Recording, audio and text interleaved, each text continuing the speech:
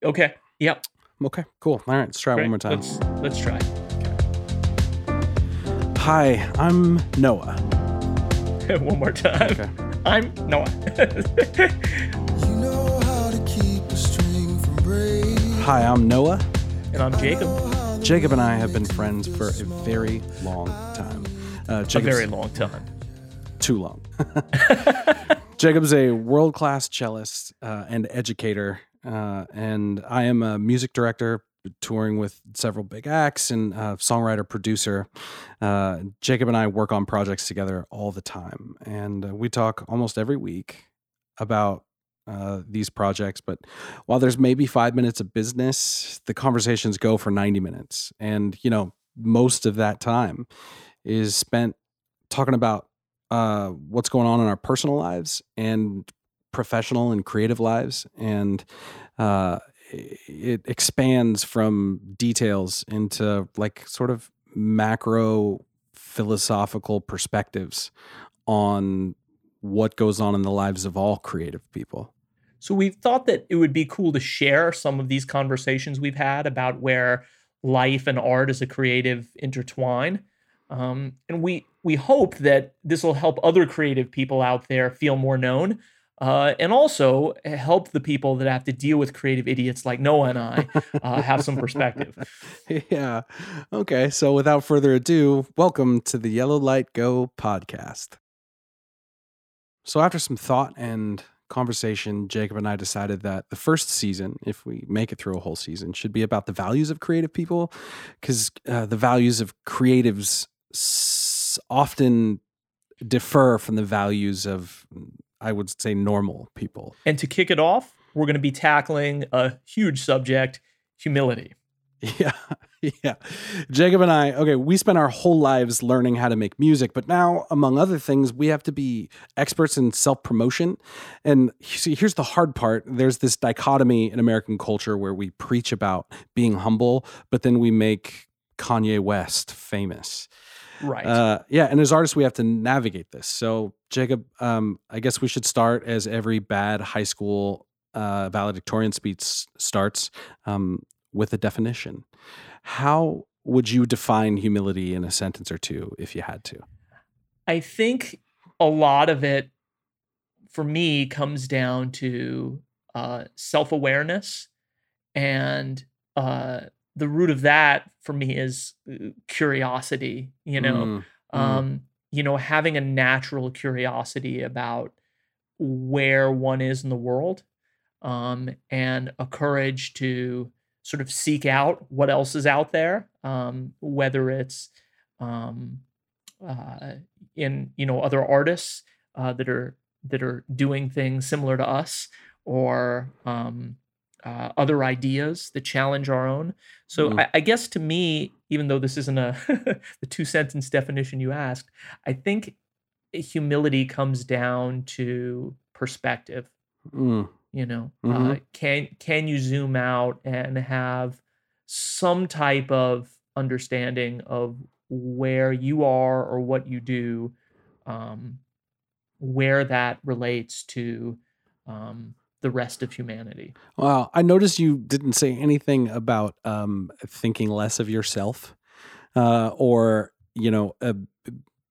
understand or believing that other people are better than you, or that, quote, you always have something to learn, so you can't. Like, I noticed there were no negative things about that. You went all the way to curiosity. Well, to me, what I've found is that one of the most incredible things that we encounter as artists. Everyone in LA has a story of 10 people that literally could barely play their instruments or had no talent, and are now conquering the world, touring musicians, solo acts. Right. And what I've noticed in actually getting to meet some of them, let's not name any names here. We don't want to go all Mozart in the Jungle and destroy our careers with this podcast. But one thing that all of them seem to have in common is that they seem to not be aware of what what other musicians were doing. They seem to not have studied much. They seem to not have had much of a curiosity about what other great composers have done, or other great arrangers, or other great instrumentalists in their field have done. And so somehow that allowed them to, that buoyed them with this sort of irrational confidence of, oh yeah, I must be amazing. I mean, what's the that hardest called? part. It's called the Dunning-Kruger. The Dunning-Kruger effect. Okay. Yeah. This is a huge meme now on the internet that's been circulating all over the place. But the basic idea of the Dunning-Kruger effect is that if you're really truly incompetent at something, it's very easy to overestimate your own abilities, right? Think about the karaoke singer that's literally completely tone deaf and goes up there, with all the courage and balls and chutzpah in the world, and then walks off the stage and just tells you how he nailed it. You know what I mean? Drops the mic.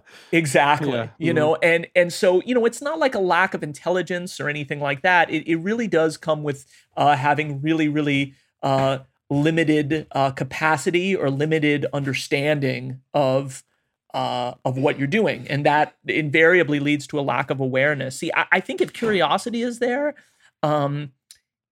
humility just comes, part and parcel with that. It just makes me think about when I was a kid, and, when I picked up, I remember when I first learned how to whistle, I was 5 years old, and I called my dad. We lived in separate states, and I called my dad to show him that I could whistle, and I couldn't whistle a tune. It was just a, that's what it was. Right. And I was so excited, and it's the Freud's 2-year-old who takes a shit in the toilet and doesn't want to flush it because he made it, Right. And I still feel that way sometimes. Full disclosure. It's extremely rare, but sometimes you just got to hang on to it for a minute. This is the TMI podcast. Yeah. When I was a kid, it doesn't matter. Like if I showed any aptitude at anything, it didn't matter. Like the increment, like as I got incrementally better at anything, I was ecstatic. And I was like, look at me, Mom, look at how good I am. Even though I wasn't good, I was terrible. And then over the course of my life, like as a musician specifically, I've spent more and more time getting better and better at making music, at the process of it from all sides. And the better I get at it, the more I realize how far I have to go. Absolutely. Yeah. And it's counterintuitive, right? And I think, and that's why like you meet people who are like truly great at what they do, and very few of them are what you would call arrogant, right? Yeah, almost never. And I would even extend that to other fields. I love listening to Neil deGrasse Tyson, talk about physics, or Sam Harris talk about neuroscience or philosophy, and all of the guests that these guys have on are really intellectual giants and huge figures in their respective fields.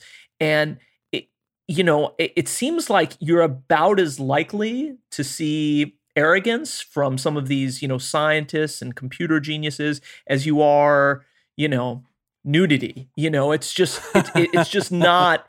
The more they engross themselves in their art or their science or their craft, the more.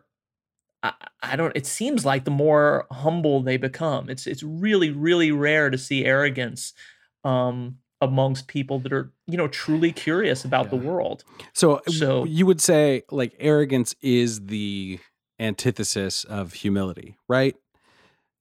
Absolutely. Right. Okay. Yeah. Yeah. Now, in the sort of Judeo-Christian world, or maybe just the like Christianese, like I grew up in church where humility was talked about like an aw shucks attitude. If somebody gives you a compliment and you say, yeah, thanks, that was awesome, wasn't it?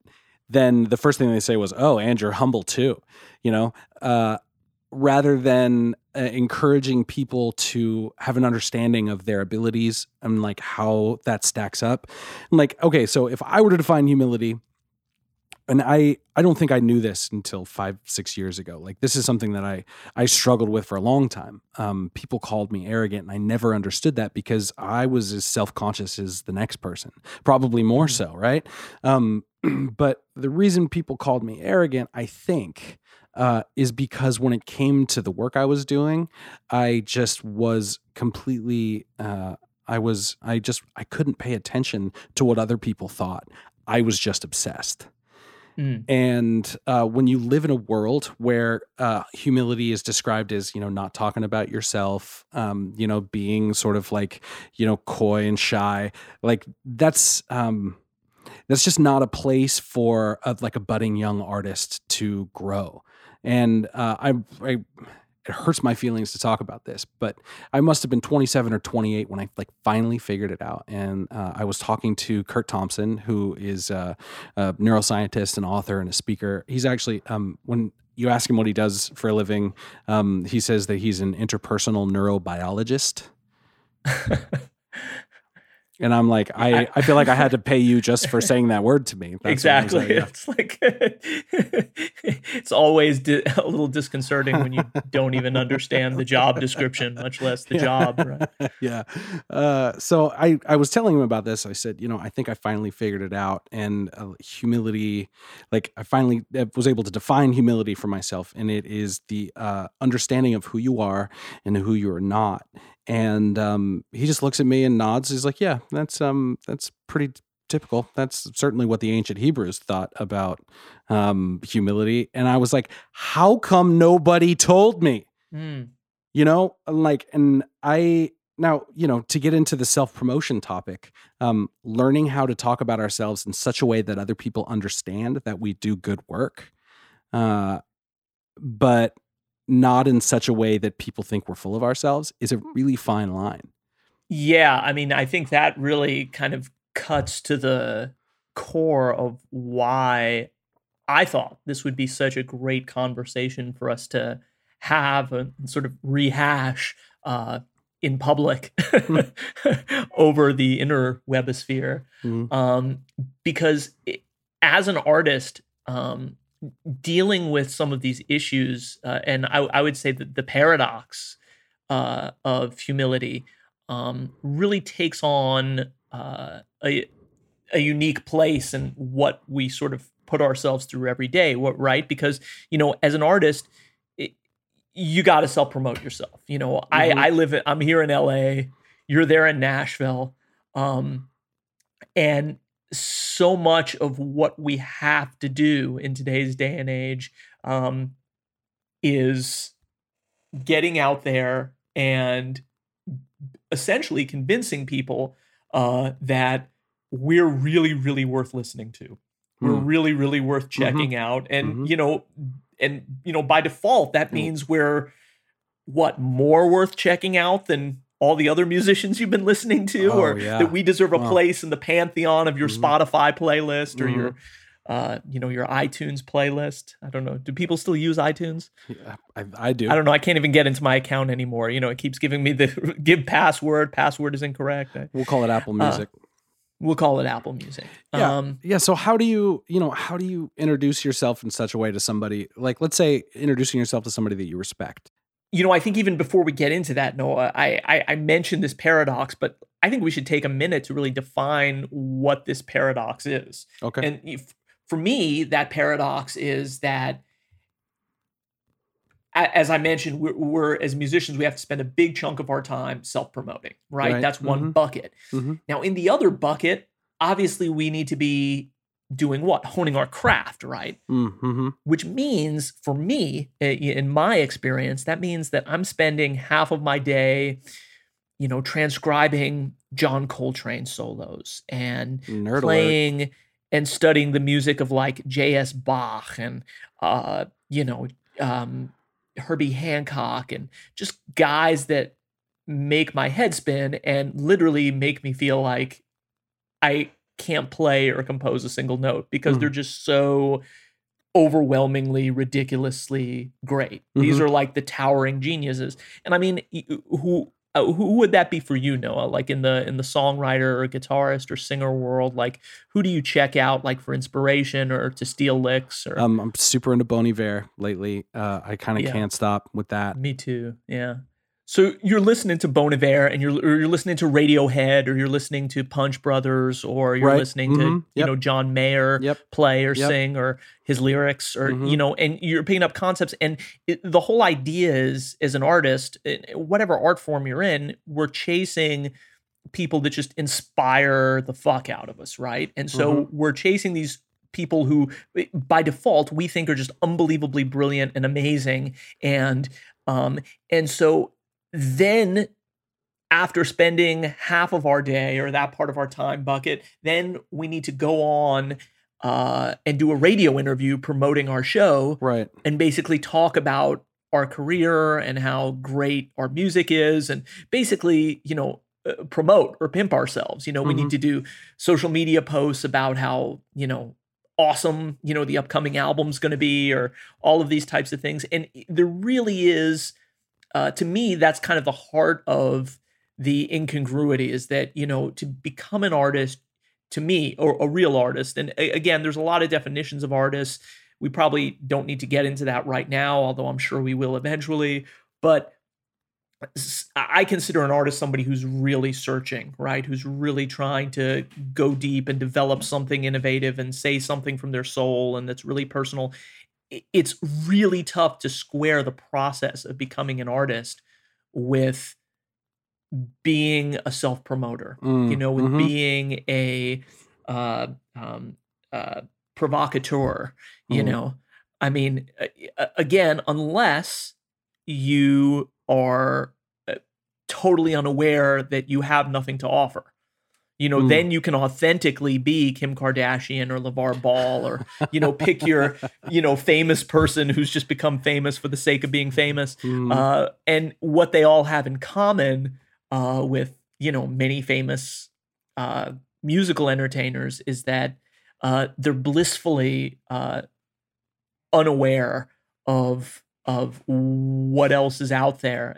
And so they're able to be, arrogant enough and have enough bluster to where they really are amazing self-promoters. I mean, we could even go Trump, obviously. Oh, right. Oh, totally. And there's another. You can give them this, that there is authenticity in it for them. Yes, and I believe they're very authentic. And that's and that's super believable. When we listen to people like that, like I will say Kanye West is a super talent. I love his productions, but he will do 80 to 100 mixes of a thing and then go back and choose mix 2 or 3. And that. Wow, I didn't realize. That's a story that I heard about him. So we'll talk about how meticulous and thoughtful he is about his artwork. And yet, here's another thing, once the promotion is done, and people actually start digging your shit, how do you not be douchey about it? How do you stay humble, right? It's easy to be humble. It's easy for us to talk about humility because we're slugging it out in the trenches, right? We're trying to be artists. We're, trying to put food on the table. We're trying to take care of your kid. I'm trying to figure out how to buy a new car. Got to figure all that stuff out. But what happens when, we get to a level where, when you were touring with Rush, you were the solo cellist on a Rush tour. That's a thing where I think any drummer in the world would just think that you're a god, right? Right. But as a string player, you are aware of all of these other areas in your life where you're not sort of up to snuff as far as your own standards are concerned. Right. Right. But then, for the things let's just imagine the thing that you care about the most, you become the greatest in the world, or at least well-respected, or at least famous. Let's say you become famous for the thing that you care about the most. How do you remain curious then? How do you not just start thinking about how great you are? How do you not, right? Well, I mean, I think the nature of being an artist is that you never know when you're there. You never accept when you're there. And when you're there, you're always aware that there's somewhere else to be. There are people nipping at your heels. Yeah, and that there's somewhere else to be. There's a classic LA saying that goes, the first phase of your career is, who's Noah Needleman? Mm-hmm. The second phase of your career is I want to get me Noah Needleman, Mm-hmm. right? The third phase of your career is, can we get somebody like a Noah Needleman? No, we need a young Noah Needleman. We need a young exactly. Yeah, we need a young cheaper. Don't forget cheaper, right? That's kind of the cheaper Noah Needleman. Mm-hmm. And then the last stage is, of course, Who the hell is Noah Needleman? exactly. Yeah, no, exactly. Yeah. So I heard this interview with Frank Gehry, who's a really famous architect. Famous. That's a relative term, wouldn't you say? Right. I guess that's true. Let's say he's really famous in the architecture world. Okay. All right. Good. But he designed Disney Hall here in Los Angeles, and really famous the Guggenheim Museum in Bilbao. Basically, his buildings look like giant metal fishes. Some people love him, some people don't. Yeah. But yeah, it's definitely a thing. And I think he's over 90 now. And they were talking to him on NPR and, giving him the interview on his birthday. And they asked him, why are you still going into the office every day, working 8 hours a day? And he said he's pathologically afraid of mediocrity. To me, that means he's aware of all of the other great artists that are out there, and all of the other great architects that are kind of nipping at his heels, that are younger and cheaper. And he's really terrified of transitioning from phase 3 to who the hell is Noah Needleman? You know what I mean? What is that? I mean, is that like a humility thing though? Because to me, that sounds like a lack of maturity. To be 90 years old and to still be afraid that you're going to be irrelevant at some point, I think that I when I'm old, I want to be somebody different than I am today. I want to be sage-like. I want to be Willy Wonka when I'm old, Yeah. And I don't want to be out there fighting it out like I am right now. Right now, where I am in my life, I want to be in the trenches. But later, I want to be on the other side, telling other people how to do it. And sure, right, sure, but that's, to me, the difference is that's a life condition that you aspire to. You definitely don't want to be an artist who starts to read their own press and take things for granted. Think about late Walt Whitman, right? You ever read some of Walt Whitman's last writings? I remember it's the guy really clearly started to believe that anything he babbled, irregardless of proofreading, editing, anything, was just pure genius. I mean, and once we think our shit doesn't stink, we're definitely done making great art, which is okay. I mean, I have no problem with the concept of retirement or transitioning or moving in. Not that I'm particularly interested in it, but I have no problem with that concept for others. Right. But yeah, to me, that's like parsing.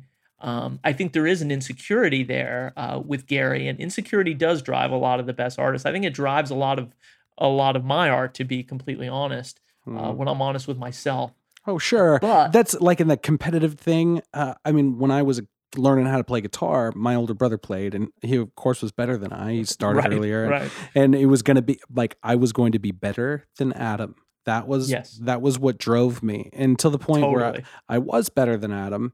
And then it was somebody else that I was going to be better than, and and just kind of, that kept me going forever. And now I'm less interested in being better than other people, and I'm more interested in authenticity. I'm more interested in being who I am. And I think about that acceptance speech that Matthew McConaughey gave when he won Best Man, where he talked about he was his own hero, but just the 10 years later him, that's his hero. And I felt like the concept was there when he was talking about it, but he should have had somebody else write it, because I think he kind of missed the point. Becoming who we are going to be, or who we desire to be, is like a full-time job. Yes. Becoming who we're going to be, that happens if we're just not paying attention. But who we want to be, being the person that we want to look up to, being the person we needed when we were younger. You know, like that requires all of your effort, all of the time. And I think that as long as you, at least for me personally, I've noticed this, that when that's my focus, I never get accused of being arrogant. You know? Interesting. Yeah. All right. Well, I think that about covers the entire topic of humility. I think we got all no one will ever need to write or say anything else now that we've completed this podcast. Yeah. And if you stuck it out with us, good for you. Congratulations. Yeah. So signing off, I'm Noah. I'm Jacob. And we'll see you next time. Always rush to feel the touch of sunshine. Don't take me higher, higher and higher if I have to come down. This podcast was produced by yours truly with music by William Hawkins.